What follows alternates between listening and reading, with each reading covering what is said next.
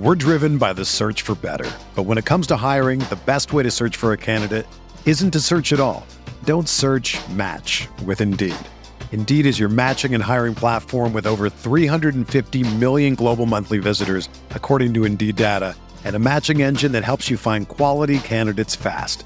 Ditch the busy work. Use Indeed for scheduling, screening, and messaging so you can connect with candidates faster.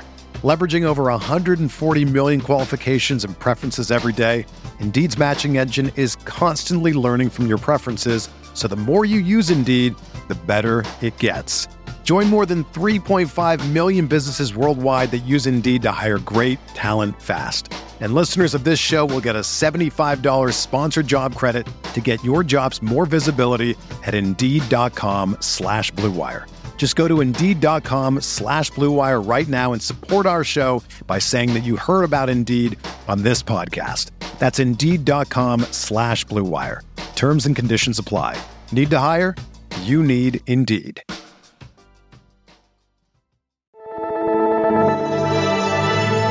Blue Wire. With the third pick in the 2020 NBA Draft, the Charlotte Hornets select LaMelo Ball from Chino Hills, California. TJ, oh my goodness! Stunning with the left. Devontae deep! Oh my goodness! I don't believe it! A 30-footer to Stop it! Graham. Just stop it already!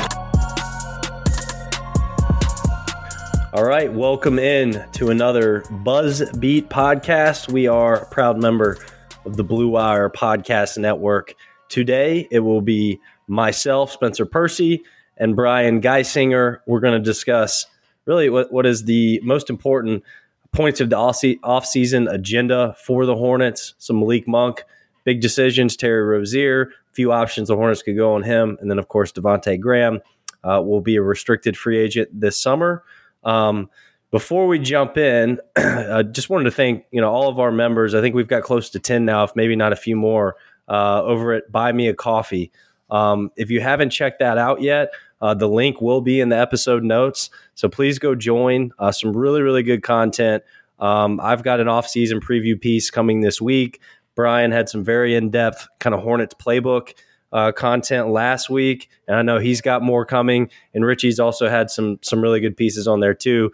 Most recently, I believe, about kind of a deep dive on Miles Bridges and his progression. So if you haven't checked that out yet, please go do so. And we'd appreciate anybody that would consider joining. Wanted to shout out our most recent member, Maxton Artis, who was very generous with his donation and is now a member. So if you haven't checked that out, please go do so. Not to toot our own horn, but I do thank BG that our Hornets content is pretty in depth. So I actually think you're really getting some bang for your buck there. On that note, BG, what's up? Not much. Enjoying the playoffs, getting ready for the draft. Nah, man, things are pretty good. And yeah, more stuff coming at the Buy Me a Coffee site. Last week I sort of focused on a couple of different ways like the Hornets like to use Miles Bridges in the post, and I've got something queued up for either later this week or early next week or something like that. That'll be on another one of Charlotte's sort of like go-to sets and how they use PJ Washington in it. So a lot of stuff in the pipeline here, but I'm hanging in, man. How about you? How's the family doing here? Good. Yeah. Can't complain. Playoff basketball has been pretty fun, I think, so far. I don't mind, the LAs and the New Yorks. I guess we have one LA team remaining, but I don't mind some of the bigger headline teams that have been eliminated so far. I just think it's a lot of fun that we have, Chris Paul and the up and coming Utah Jazz and, up and coming Denver Nuggets, who would be a title contender without the Murray injury. Like, it's just a fun collection of up and coming NBA teams with young talent, which I think is really cool. It's the Murray injury is just like, I mean, it's been a bummer every day since it happened, but seeing how close they are, like I think Phoenix is going to win this series, but like that game was close before Chris Paul just went nuts last night. And like Denver's this close to making the Western Conference Finals without, an all-star caliber, pick and roll dynamo at point guard with Murray, which is just crazy. Like they're not going anywhere anytime soon. And I don't know, Michael Porter Jr. kind of giveth and taketh right now, but man, he is a ridiculous shot maker. And, we get to have the, what if Klay Thompson was 6'10" sort of, discussion with him. Not quite the off-ball mover, obviously, that Klay is, but man, he is a special talent shooting the ball. And I don't know. I was thinking about you and Richie, and because we've talked about this stuff over the years, but also like the community around Buzzbeat when the Clippers were staving off elimination and then knocking the Mavs out of the playoffs.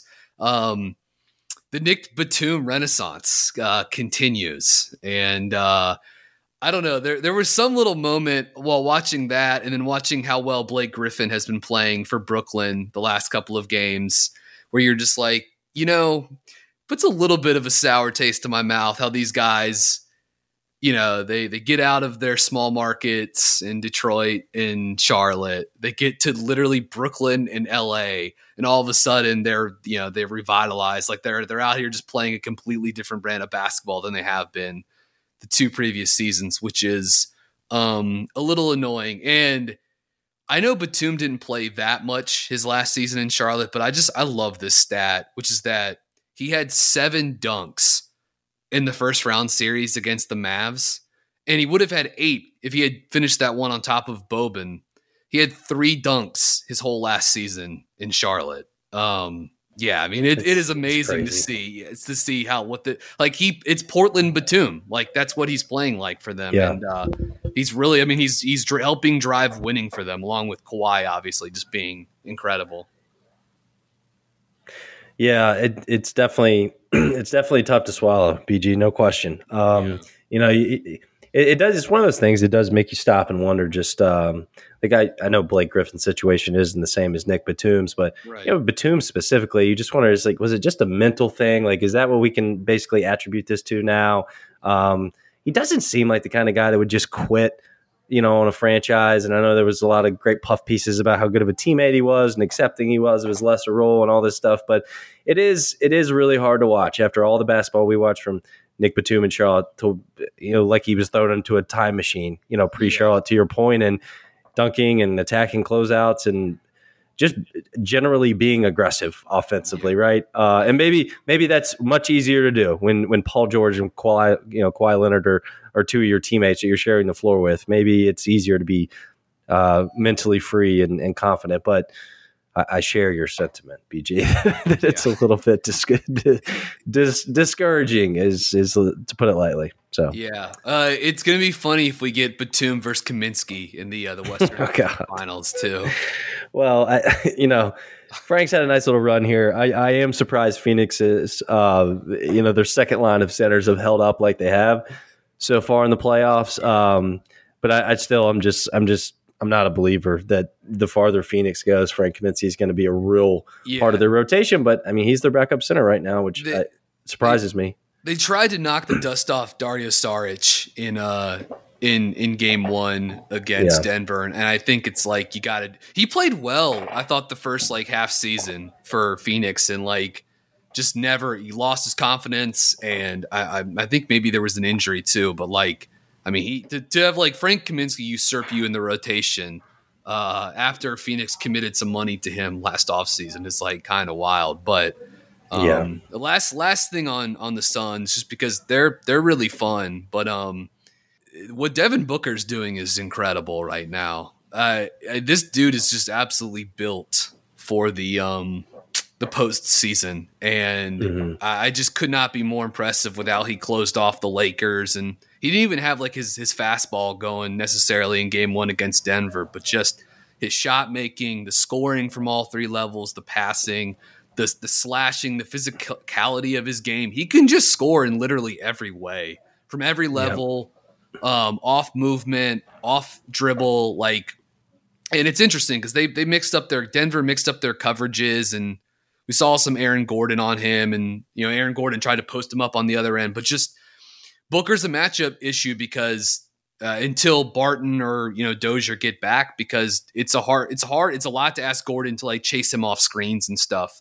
It's different if it's pick and roll or whatever, but or ISO. But just I don't know. I don't know if there's anyone quite else like Booker. He is sort of looks like the model two-way wing, but with his confidence in his shot making, man, he is turned into one hell of a player. Really, really, really fun offensive talent, and like a much improved defender too. Yeah, he's fun. I mean, he's the exact kind of guy you want at the end of games, to take big shots, but you highlighted everything else that he can do. And it's just great. Playoffs remind you every single year, among other things in this league, but things change fast. Players progress really, really quickly. I think Hornets fans saw that this year with Miles Bridges. Unfortunately, we didn't get a chance to see him in a postseason, but yeah, I mean, Devin Booker's here, right? I mean, he's going to be in our deep postseason lives for the next 4, 5, 6 seasons, probably. Yeah. I mean, he's a supreme offensive wing talent, which you could always see. You really could. He passed the eye test, but it was all the ancillary things around the edges that he came up short in, and it really took very little time for the light to come on. And you wonder too, though. I mean, does it help to play one of the best point guards ever? Probably does. I mean, I'm sure that Chris Paul makes the game a little easier for Booker, but it's been fun to watch. And I think Phoenix is, I think Denver's, like, to your point, they're there. They could make the Western Conference Finals. I actually kind of think Phoenix is just superior. I would say to them. I mean, this is a good 5 or 6 game series. Yeah. Just from kind of what I could tell from that first game, but. It's fun. It's fun to see the Suns be relevant. It really is. Last note before we jump into this, just the further we get into these guys' careers, as you're watching Phoenix, you're seeing Mikal Bridges and DeAndre Ayton play really, really well. Like, they had great seasons, but those guys were incredible in game one. Ayton has just built himself into such a phenomenal defensive center. It really is. He made baby steps, but man, this season he took a just massive leap. But that 2018 draft. We've seen it like with Charlotte because of Devontae Graham and Miles Bridges turning into such an excellent player. But just seeing what Luka did, what Trae Young is doing, what Kevin Huerter is doing for the Hawks too. They're just that draft. It continues. It's looking like it's going to be a really, really good one because you've still got Jaren Jackson in that class too. Man, you got Shea in there, who still one of the better players in the class.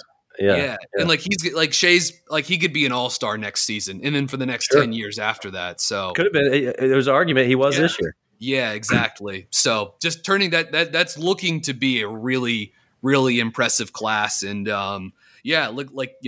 Charlotte drafting at not the best spot in it, sort of like late lottery, looks to have actually done pretty well for itself by getting Miles Bridges, who just continues to improve as well.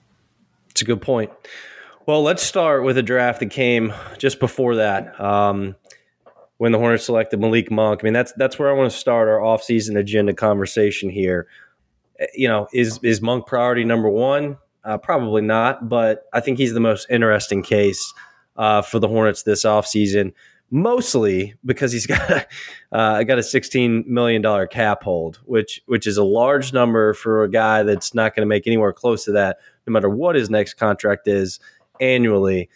So let's start the conversation here, PG. Do you think that the Hornets should prioritize, even if it's not number one, they should make it a priority to bring Malik Monk back on another contract? Do you think that should be something Mitch Kupchak is really focused on getting done this summer, in your opinion? Yeah, it's we've talked about this a lot. There's a couple different ways probably to get into it, but a couple weeks ago, you, Richie, and I talked about, if you were to prioritize, Graham, Rozier, Monk, sort of like who would you want here longer term? I picked Devontae and Malik, and my reasons for Monk were he's the youngest of that group, and he's the best at getting to the rim, and probably the best defender of that group too. I would say. He's still super young. I would like to see Malik Monk back in a Charlotte uniform. It may be important, depending on what else they do, that Malik Monk is back in a Charlotte uniform. But it's going to be really, really hard to but to sort of like to decide on how they want to go about it in terms of the money because of that cap hold. Can you get Malik Monk on an extension that makes a little bit of sense? I'm not sure what the market is for him out there. That's probably somewhat of an advantage for Charlotte. I like what he can do as a fit next to LaMelo. I would make him a priority, perhaps a lower one, but I would make him a priority for, my offseason. As far as like trying to get him back at a number that makes sense. Is that an extension for $6 million a year, $7 million a year, somewhere in that range, which, is coming in below the full mid-level in terms of, average annual value. But if you can get him on that kind of number, that makes a lot of sense. I don't know if you saw or heard any of his quotes from his sort of like end of season press conference.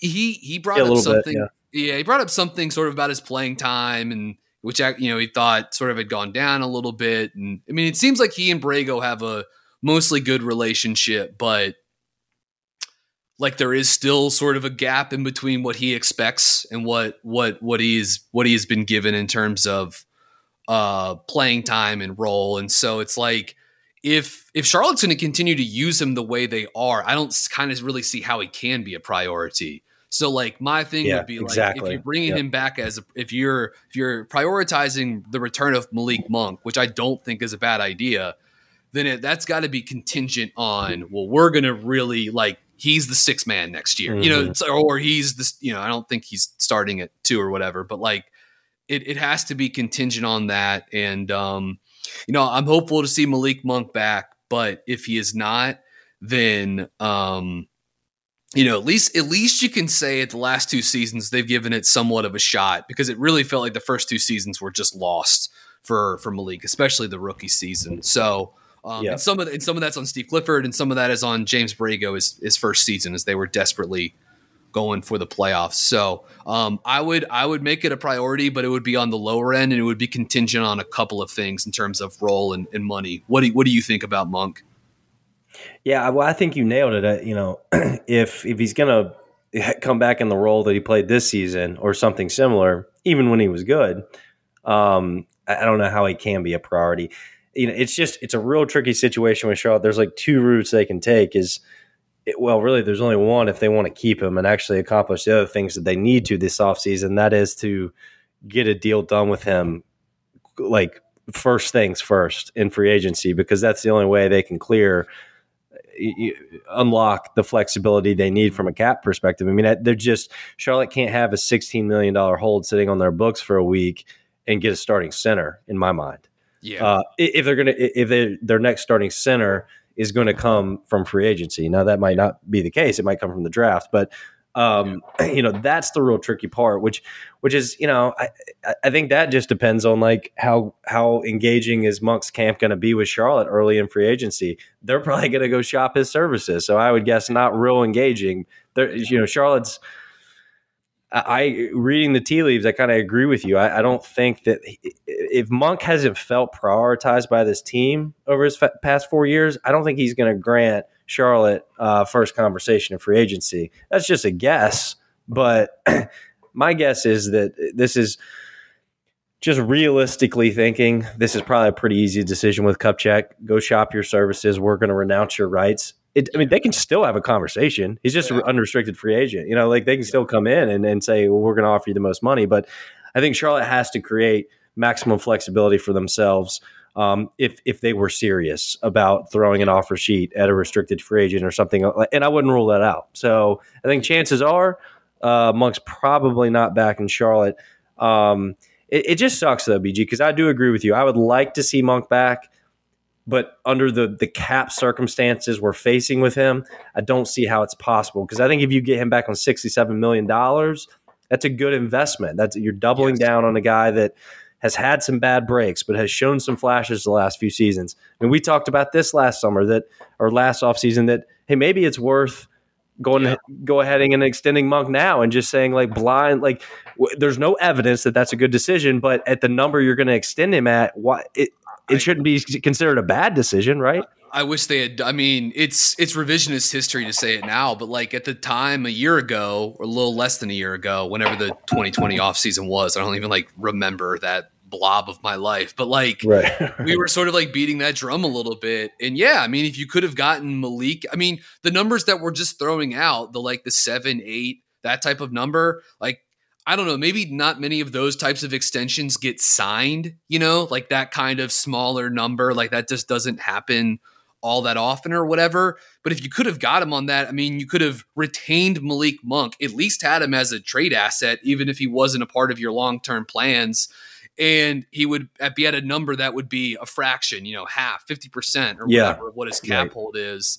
And that would mean a world of difference for some of these other free agency scenarios that you're proposing. So, sunk cost. I think Monk, I think you and I were on the right track, and I would be surprised if the team didn't try to talk to him about it. But I think for Monk, like looking at the season we just watched, what a lot of people were projecting from Charlotte, everybody just guessed, like, if Malik Monk's ever going to have an opportunity to prove himself, it's going to be this season, right? The season we just watched, which it was mainly. I mean, he had some injury, unlucky injury there. But so I think it was just like Monk betting on himself, which I totally get.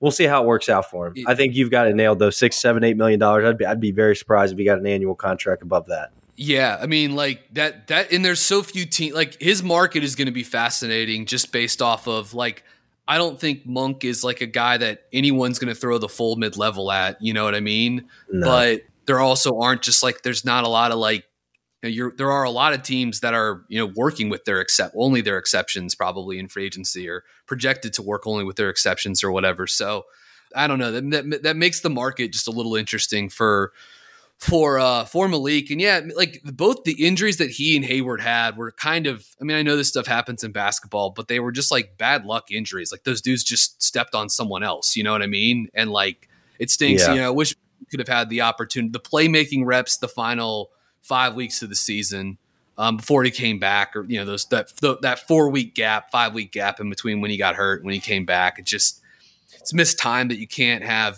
literally can't have it back. And who knows, maybe that wouldn't change at all how they approached free agency, but hell, you never know. Maybe it could have changed. Like, our opinions on Miles Bridges changed in that span of time. You know what I mean? Yeah, exactly. And you just said when we were talking about the Suns, stuff in this league changes quickly.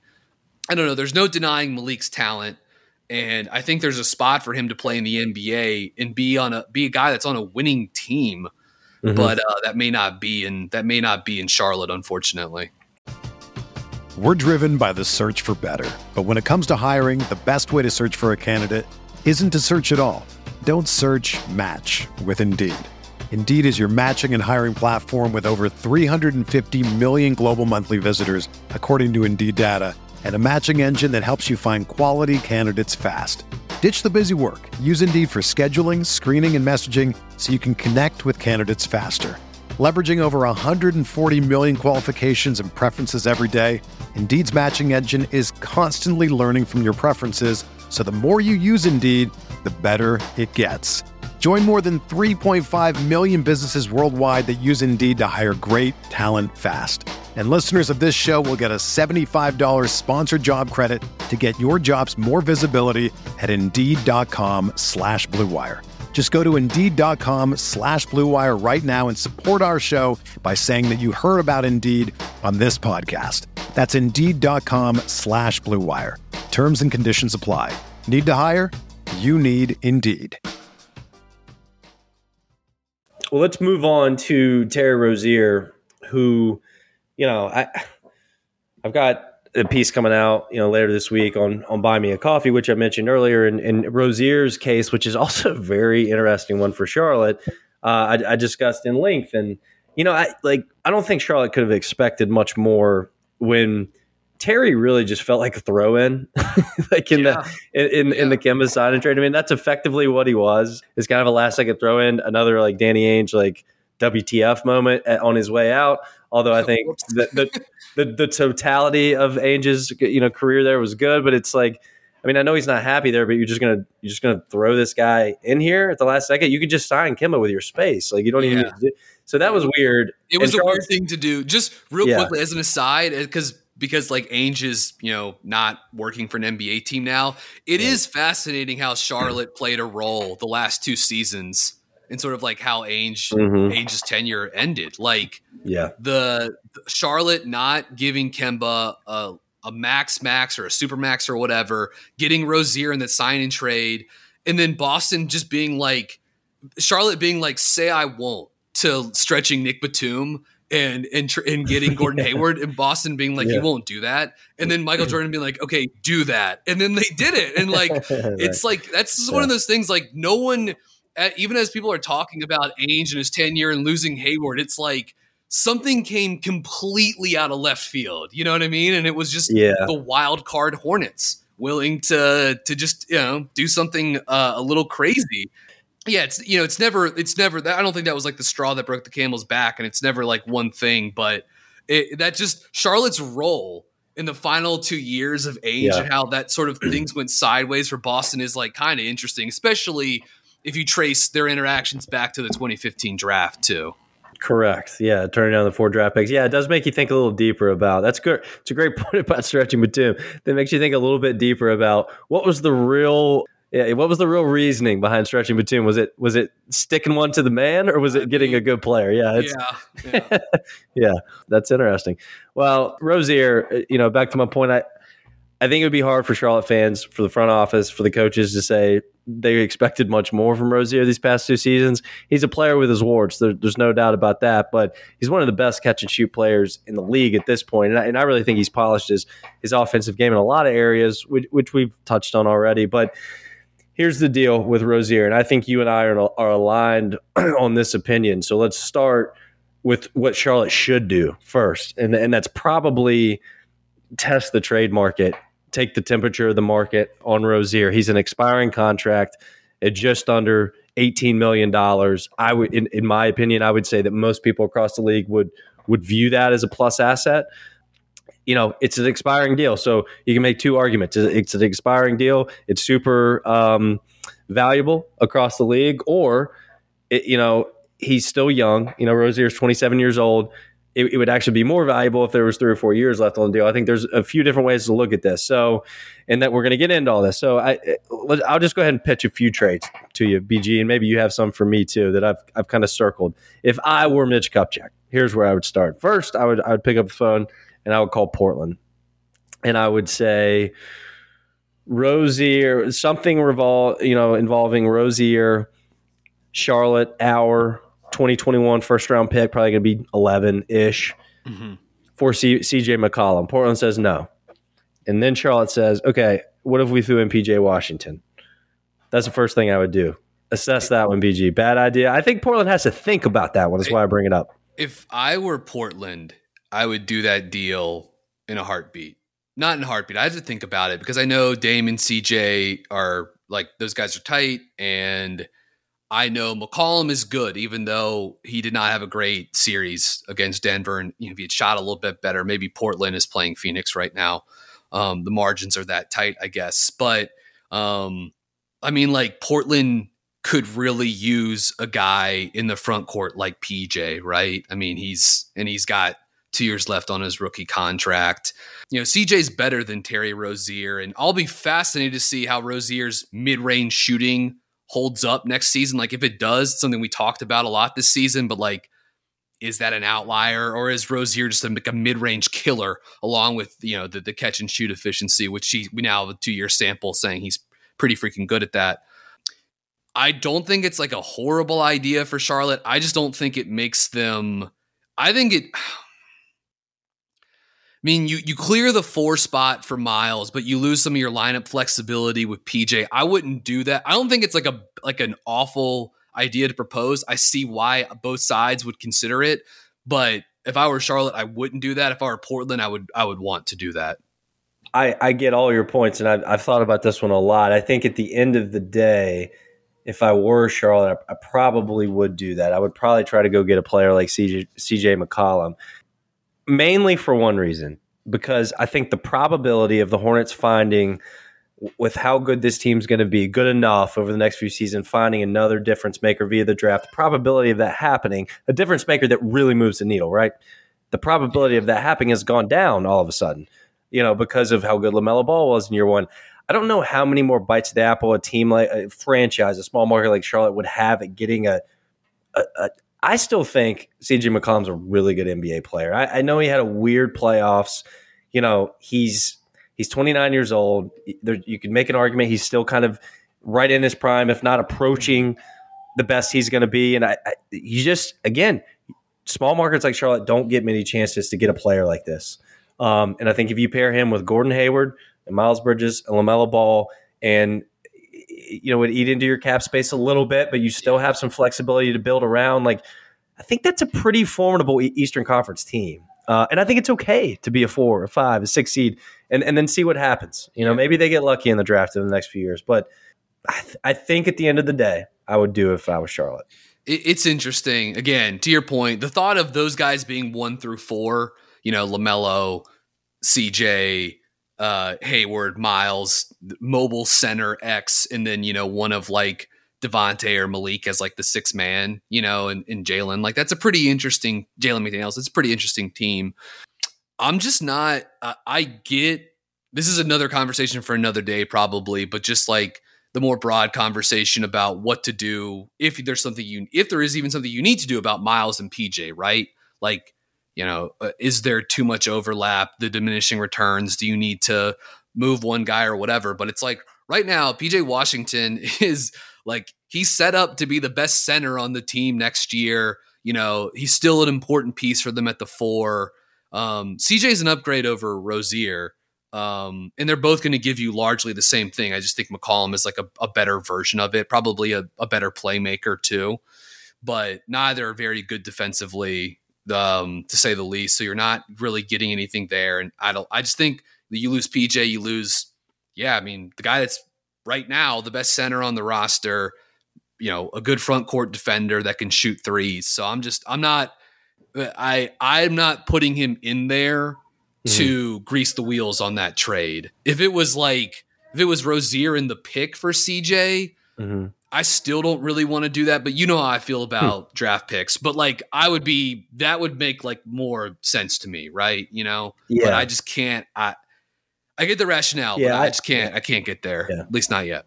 Yeah, no. I mean, it's really a fascinating thought exercise. It really is, because I think it's a very fair trade, both sides, and it's the ultimate one for Charlotte fans, where I think that there's a lot of belief in PJ Washington. There should be still.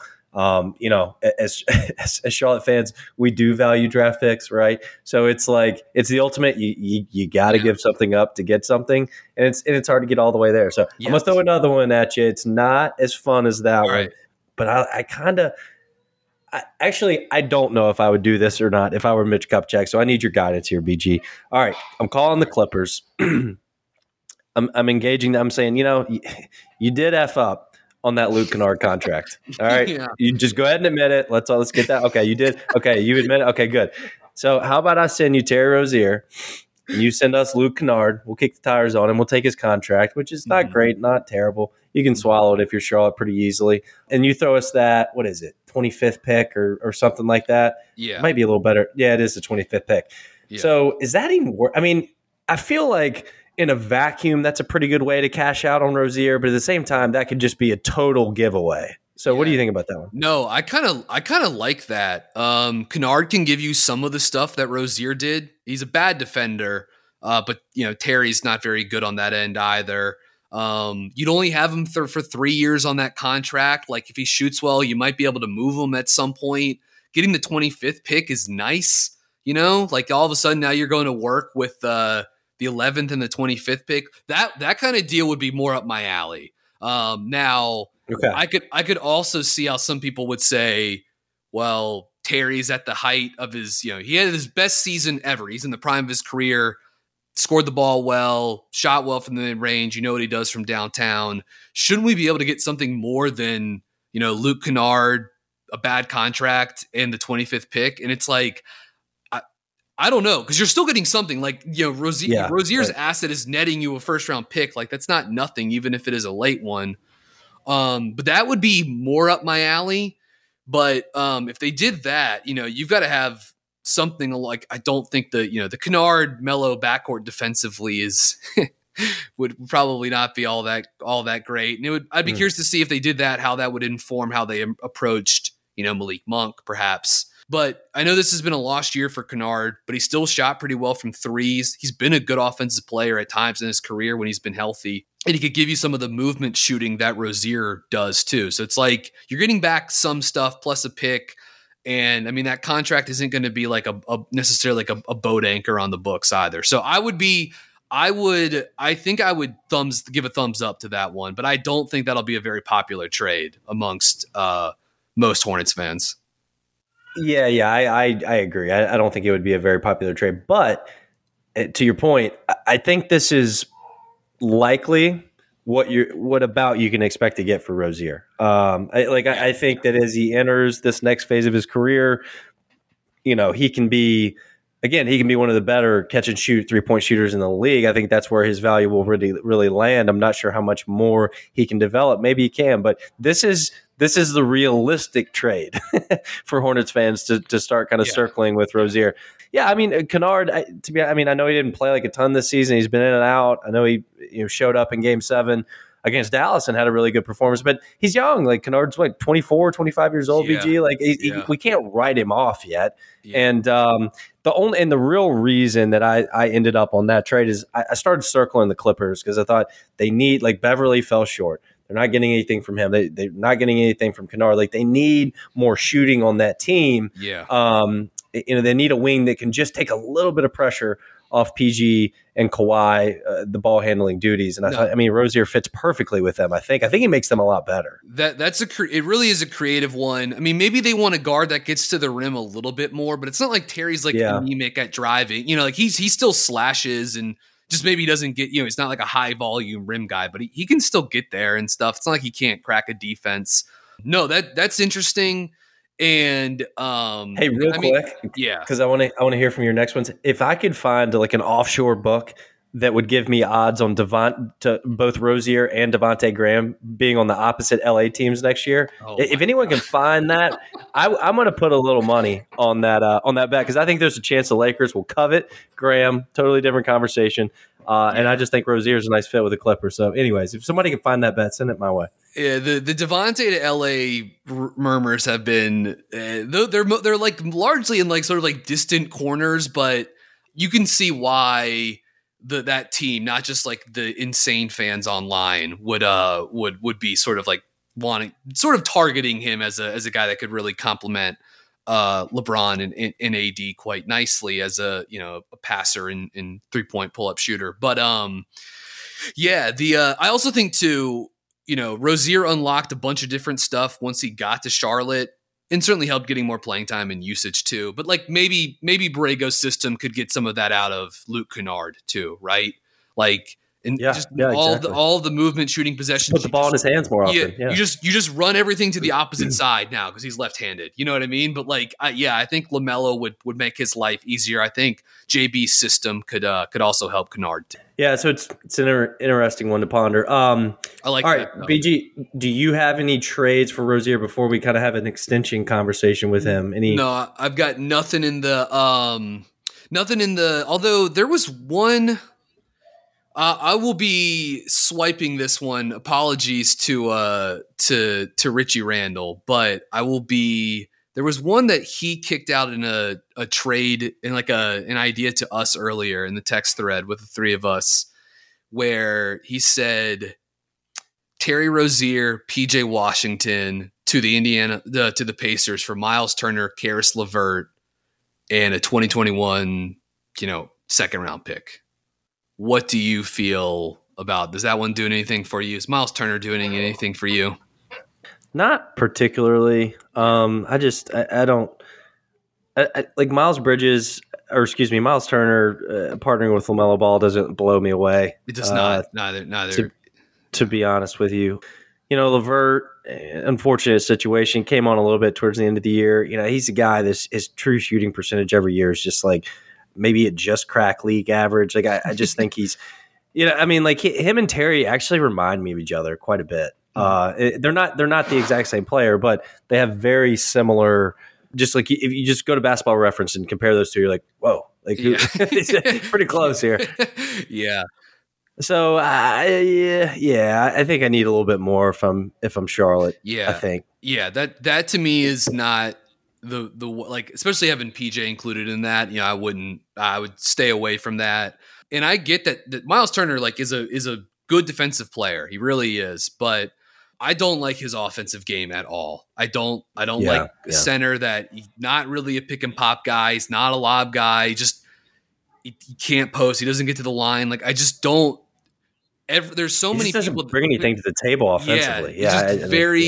I don't know. I am just not nearly as excited as potentially adding Miles Turner to my roster as I don't know what percentage, but like there are a lot of people that like follow the team that really think highly of him. And again, I get that because of the theoretical shooting and the rim protection, but he doesn't, I'm lower on Turner. So I would not do that trade.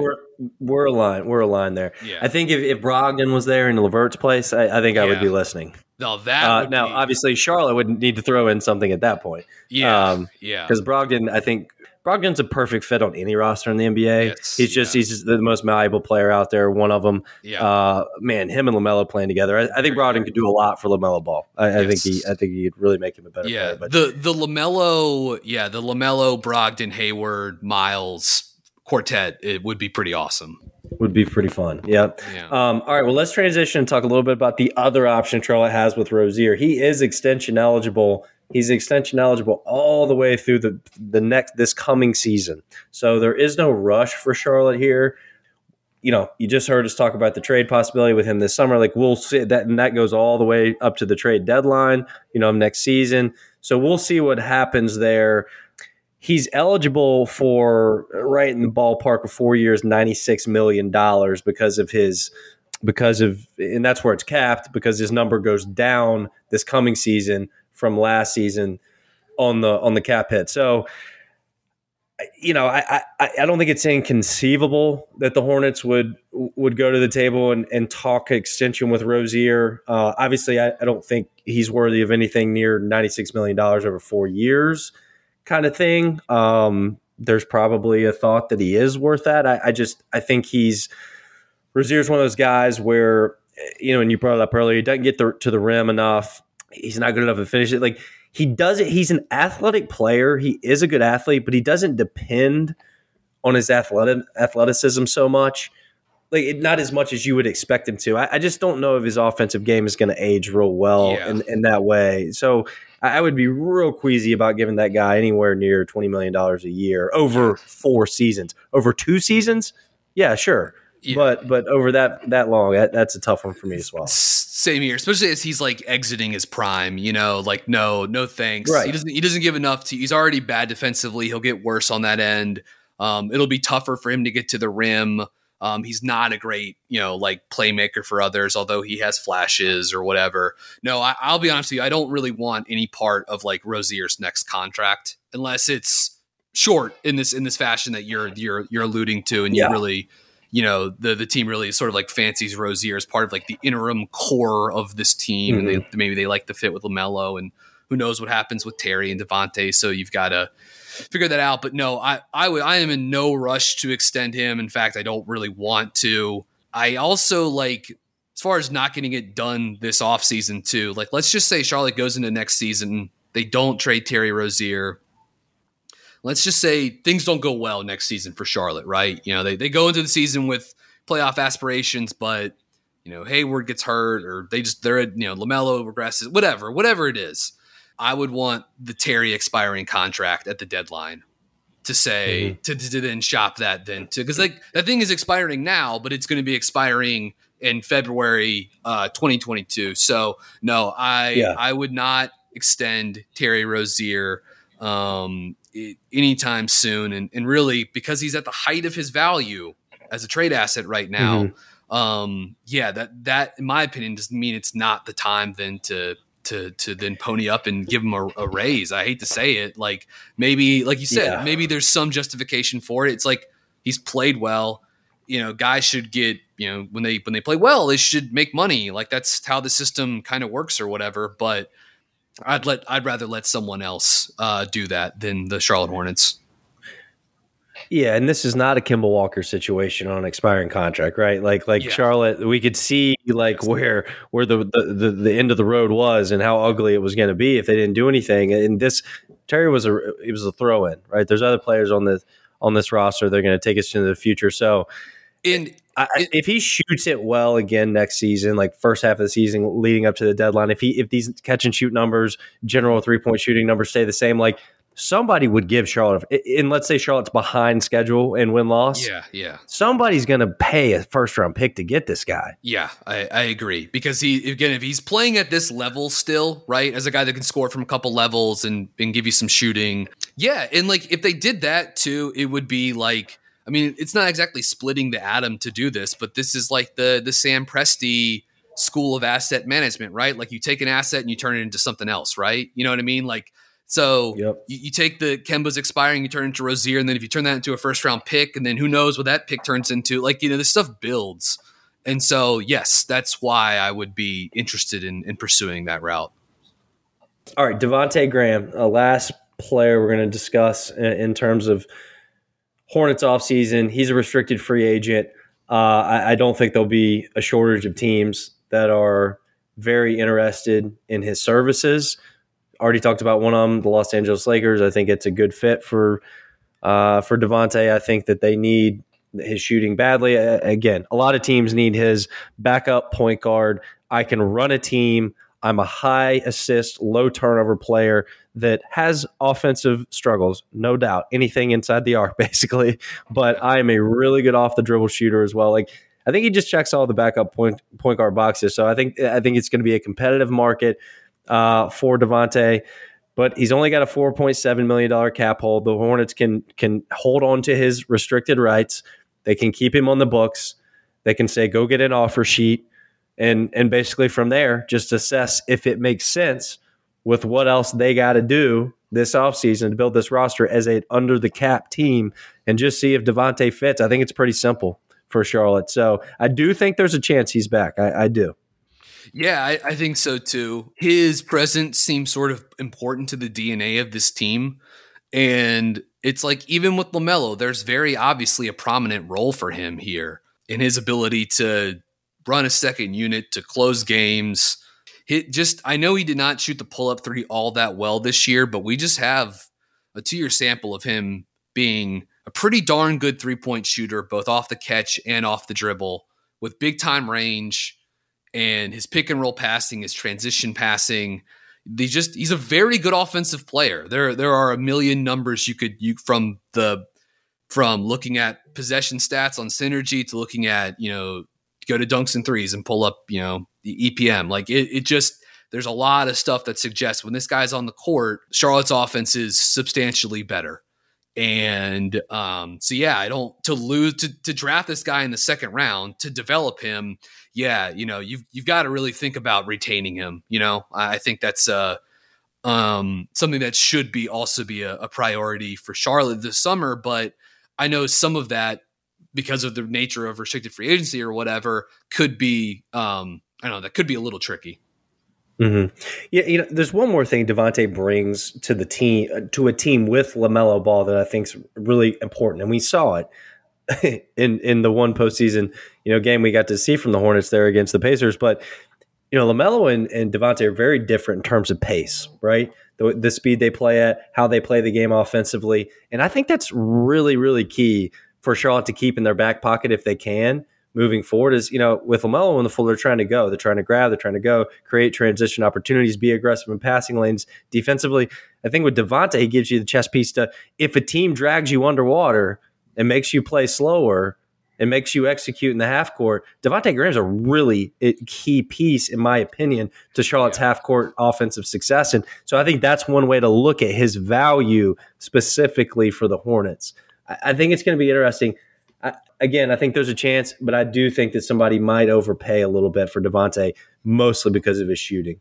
Yeah. It's like, again, there's certain stats, when you see how little he gets to the rim and how he sort of struggles down in there, even when he does actually crack the defense, it puts a cap on sort of like, what role he can serve and how effective he can actually be for for an offense. One of the last things to mention, or just another thing to mention on Devontae, is like, if Charlotte trades Terry Rozier, we don't think they're going to do that, but if they did do that this offseason, it's one thing if they bring back Luke Kennard, or if they get some facsimile of Terry to sort of play that role. But I mean, let's say you traded Terry and it doesn't net you like another like shooting guard scorer type. Let's say you do that. Let's say you don't draft someone along those lines either. But let's say you bring back Devontae Graham. Devontae Graham can do a lot of the stuff that you used to run with Terry Rozier. Like a lot of those movement sets in the half court.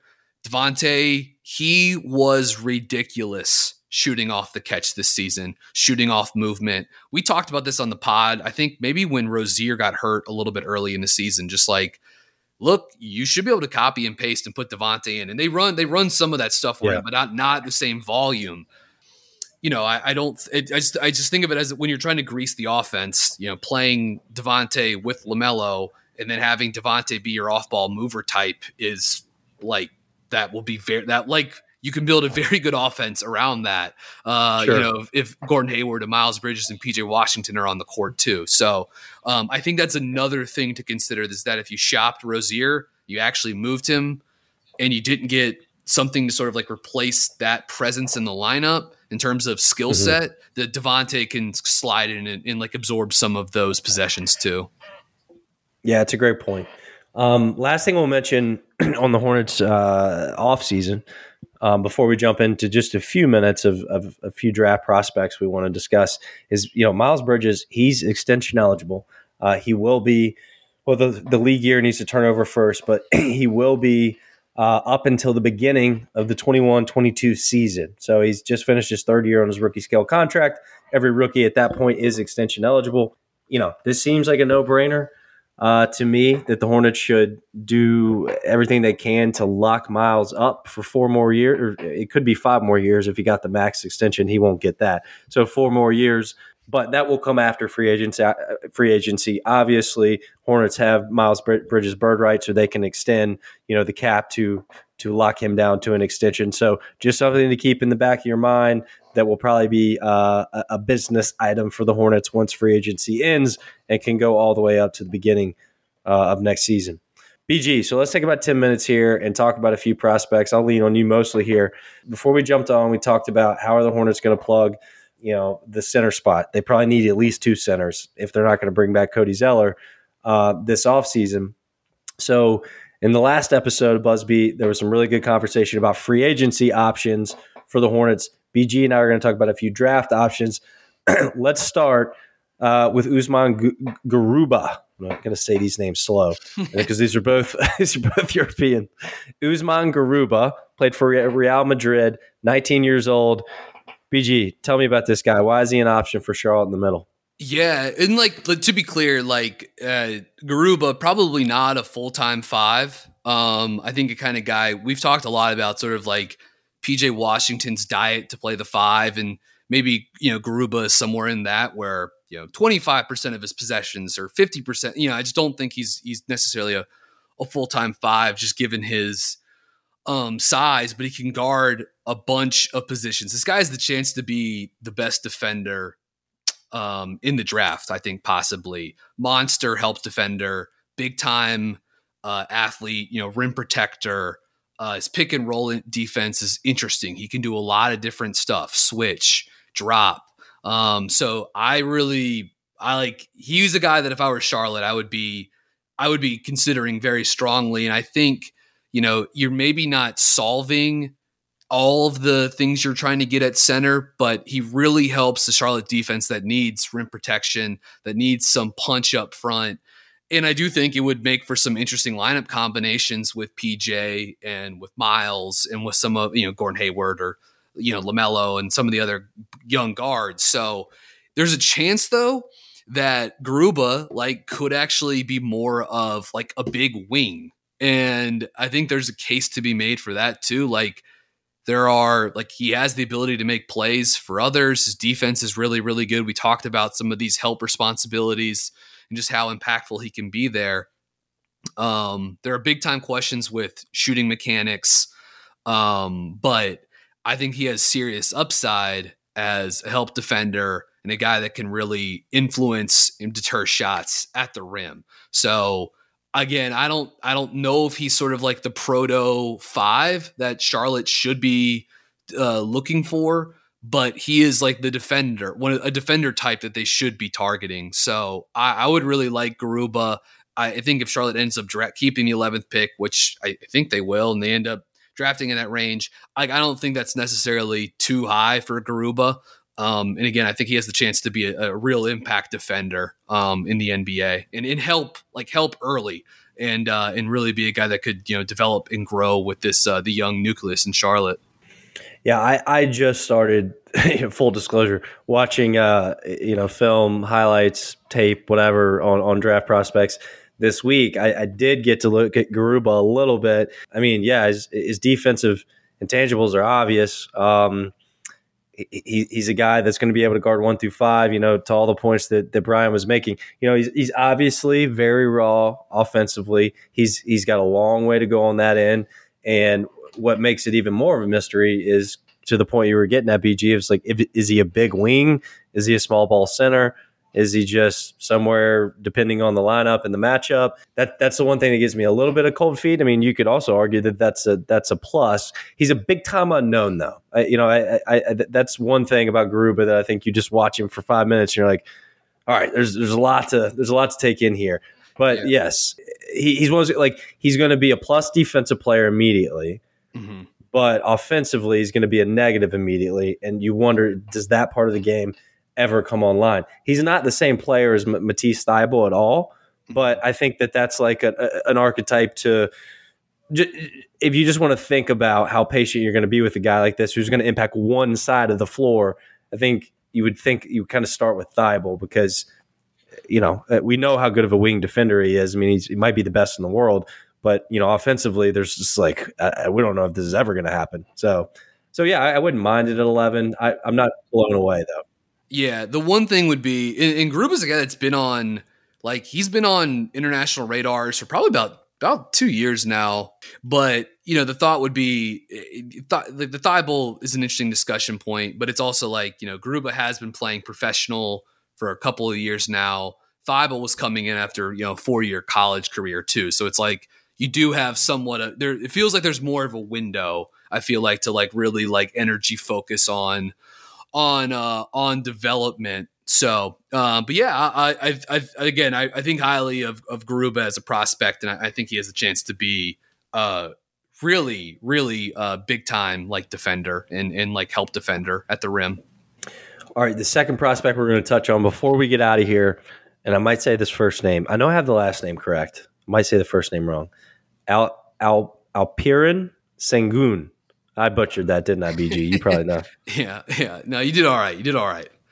All right. Well, I'm impressed with Sengun. I think that he is an extremely polished offensive player. You watch him play, you watch his body language, you watch his footwork, his up and under prowess. I mean, there's a lot of European centers that we know. Some Nikola Jokic touch, some Yusuf Nurkic kind of stuff. I mean, you see a lot of those kind of players in his game. I mean, you can tell that he's really studied their game. So I think he's a good passer. I just think he's a fascinating fit with LaMelo Ball. He's a little heavy-footed. He's not an exceptional athlete. He doesn't have, the length of a Miles Turner or anything like this. But, man, I think he's a really, really skilled and talented offensive player that is going to translate to the NBA. And he's super young. We can't be sure. He's not even 19 years old yet. I mean, we don't even know that he's done growing either. 6'10", 240 pounds with the offensive numbers that he's put up. I'm pretty high on Sengun. And when I started digging in on him this week and then kind of went over to Draft Twitter and took the temperature, I was a little surprised to see that I think most people are lukewarm on Sengun. BG, what do you think about him and his potential fit in Charlotte? I like him as a prospect, maybe not the fit so much with Charlotte, although I think there's maybe some conflicting opinions there. But, good low block scorer, good finisher around the basket, can self-create a little bit off the dribble. Definitely not a bad athlete. I mean, he's thrown down some pretty impressive dunks either like, attacking off the dribble or a putback look. Like he can get up and finish a little bit, but not like an elite athlete. Struggles guarding quicker players. We'll see how far out he can extend his shooting range. And you brought up his size, like, is he a 4 and a 5's body? I mean, I don't know if it's quite along those lines, but maybe a little undersized to just sort of like you can just know that for sure that he can, routinely give you that physicality that inside. But, I like his playmaking. I like his scoring. I like his ability to function in a motion type offense, which I guess, it's, depending on what Charlotte's running is like is something that could play to his strengths a little bit. So I like him. He would not be of this like center group. He is the one I like him, but I'm like a little lower on him than some of these other guys. And we should mention some of these other names too, but just other players for Charlotte to consider around 11 would be Isaiah Jackson, who has sort of offers out of Kentucky, who offers that discrete set of skills that Charlotte's probably looking for in a center. The lob bot, he would be LaMelo throwing lobs to Jackson would be pretty impressive. It feels like if Kentucky had been a little bit better this year, people broadly speaking would have seen Ijax a little bit more. And I mean, he really can be a potentially, special disruptive defender, such a long, impactful athlete. Another guy to consider in this range. I don't know how much Auburn you watched this year, but JT Thor, super duper long, can really be an impact of pretty good stocks numbers in terms of block rate, steal rate, can do some sort of interesting stuff with his shot as far as like running around and trying to get up threes. Like he's not completely like allergic to doing that. So Thor is another, and he's so long that he is also a very intriguing prospect for Charlotte to target at center. And then if I were throwing, at least one more name out there, I would also mention Kai Jones out of Texas. I think he's more of like a 4.5. And defensively, he's pretty lost. I'm not really thrilled with how he can rotate around reliably and protect the rim. It's just, he tries hard. He has a good motor and he's long, and like laterally he moves like a wing, he's like a 6'11" wing. It's crazy to watch him, cut and shoot pull-ups and like do all this wild stuff. Like he's a really crazy athlete. I just don't know if he's right now, you can project out and say like, oh, the median outcome of him is like, the rim protector that Charlotte, or the defender that Charlotte is sort of like looking, the lob threat that Charlotte is sort of looking for. But I do really like Kai Jones a lot as a prospect. So those are a couple other names I would throw out that are in this sort of like draft range and in this position type as well. It's going to be if Charlotte lands at 11, it will be interesting to see where they look there. I mean, we all know what the need is at center, but this draft isn't. It's not. It does have a good amount of centers in it. I think they could be good players in the league, but there's no surefire other than Evan Mobley, and it's pretty good bet that Charlotte's not gonna have a chance to draft him. There's very small chance. I mean, he would be like a dream. Like, if Charlotte had a top 3 pick, it would be. They would be doing the moonwalk because very good chance you're going to get Evan. You're going to get Evan Mobley at this range that they're in. I would prefer that Charlotte go wing. I mean, go best player available, go wing, and then use free agency to sort of like satisfy the need at center. I know we're trying to get out of here, but would you mind if I brought up one last guy before we close this thing down?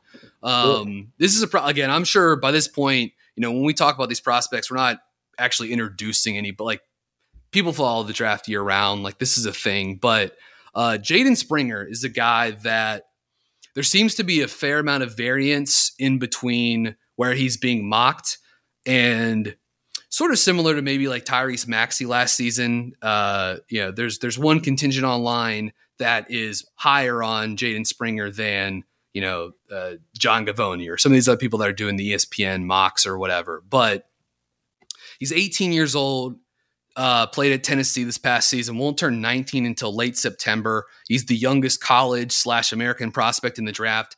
He'll basically be a month younger than Patrick Williams was a year ago. at the 2020 draft, who was the youngest American college prospect at that draft. But 6'3", 6'4", probably like a +3 in wingspan. So, nothing too crazy, but he weighs, 205 pounds and he's built. I mean, the guy is like pretty well developed for someone that won't turn 19 until, almost 4 months from now. He's from Charlotte, 2 seasons at Rocky River High School, and then 2 seasons at IMG Academy. But just here's why I really like Springer and why I like his fit for Charlotte. It starts sort of probably with his functional athleticism, but he's strong, creates good contact as a driver, uses his strength to create contact in those like in those sort of like initial post contact windows, draws fouls, finishes, has good touch on those looks, able to get his shoulder into his defender, separate, and just flick these shots deep in the paint right in. And you also see his strength sometimes as like a rim protector, like a guy that rotates around. He can play with vertical. I know he's not that long, but just he's strong in the chest and he's hard to displace in the air. And he plays with good verticality, and you see his strength show up there too. Pretty quick, good for not super duper explosive, but solid first step, solid first dribble. And he really uses that strength to create these pockets or gaps of advantage. And along with his jump stop and shot fakes, like he's a good triple threat face-up player, and that's something we sort of saw more and more as the season went on at Tennessee. But I really like his triple threat face-up game, like wants to show you the ball, shot fake, and then drive. But at all times, like Springer shot ready on the wing, and that helps sort of like launch into some of these attack situations. And he's just constantly doing small things to like pick up a little bit of advantage on the margin. So being shot ready, the shot fake, the first step, like that's just efficient spot up driving. And I really like that out of him. Not a super crazy vertical leaper with a ton of pop or whatever. He's a 2-foot leaper a la Jalen Suggs, which can, impact some aspects of his finishing and make stuff a little bit more challenging, but incredible body control in the air. Maybe nothing crazy in terms of like midair contortion and hang time, but just the ability to sort of like glide and avoid offensive fouls. Good balance, good body control, stop, change speeds, decelerate, anything to sort of like ditch a defender. And I think he even does a pretty nice job sort of like synchronizing some of these moves and having combo moves to put together in terms of his own offensive creation. Really quick hands, times his steal opportunities well. And then the thing that I sort of really focus in on, like we can talk about how important it is to be a good on-ball defender or not, like varying degrees of importance depending on who you talk to, but he's really tremendous guarding the basketball, as is his teammate Keon Johnson at Tennessee, who's another guy that Charlotte should probably kick the can on. But that Springer, as good as he is on the basketball, would really help Charlotte. I love his fit into the core with LaMelo and Hayward as a guy that could be guard opposing point guards. You put him in there at the 2. He shot really well. He shot pretty well on a limited sample this season, but the shot looks really good, and he can give you some on-ball defense, which this team desperately needs at the point of attack. But yeah, he can disrupt shit on the ball against a variety of position types, including smaller, twitchier guards. I think he'll be able to guard NBA point guards. I think he can help Charlotte next season, even though he'll only be 19, and obviously just a massive development piece for Charlotte to have going forward. Last thing here, just good baseline level of shooting and feel. I think he projects as a pretty good shooter. There are some good indicators. There's a versatility component. So those pull-up 2s that I talked about, the pump, drive, jump stop, soft touch on a runner, a jump shot in the lane. Like I really, really like his body control and touch on those looks. His shooting form is good. It's consistent motion. There's no waste, just an efficient shot. So, and he put up great numbers this season at Tennessee, despite having to be like, at times their primary playmaker, even though he was a very young freshman. So he's going to be there at 11. I feel pretty confident saying, but I really do think Jaden Springer has a chance to be one of the best players in this draft. I think he's a guy that makes a ton of sense with Charlotte. And I think he's a guy that as we get closer to the draft, we should really focus in on. I think there are a variety of guys that Charlotte's going to have the opportunity to pick at 11. That's where the pick lands, right?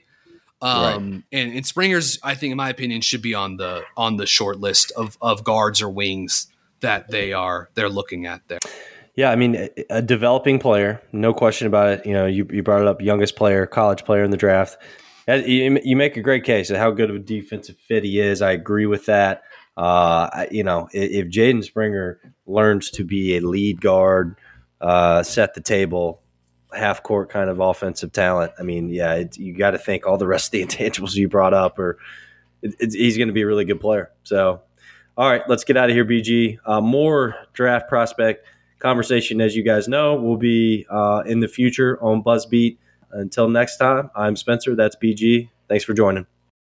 The headlines remind us daily the world is a dangerous place. The elites in charge say everything's fine. Stop noticing. But you know better. And your gut knows that time is short to prepare for a world that is 4 missed meals away from chaos. My Patriot Supply has helped over 3 million families become more self-reliant and is the company Americans trust to prepare. Go to MyPatriotSupply.com and secure their best-selling 3-month emergency food kits. Each contain delicious breakfasts, lunches, and dinners, averaging over 2,000 calories per day.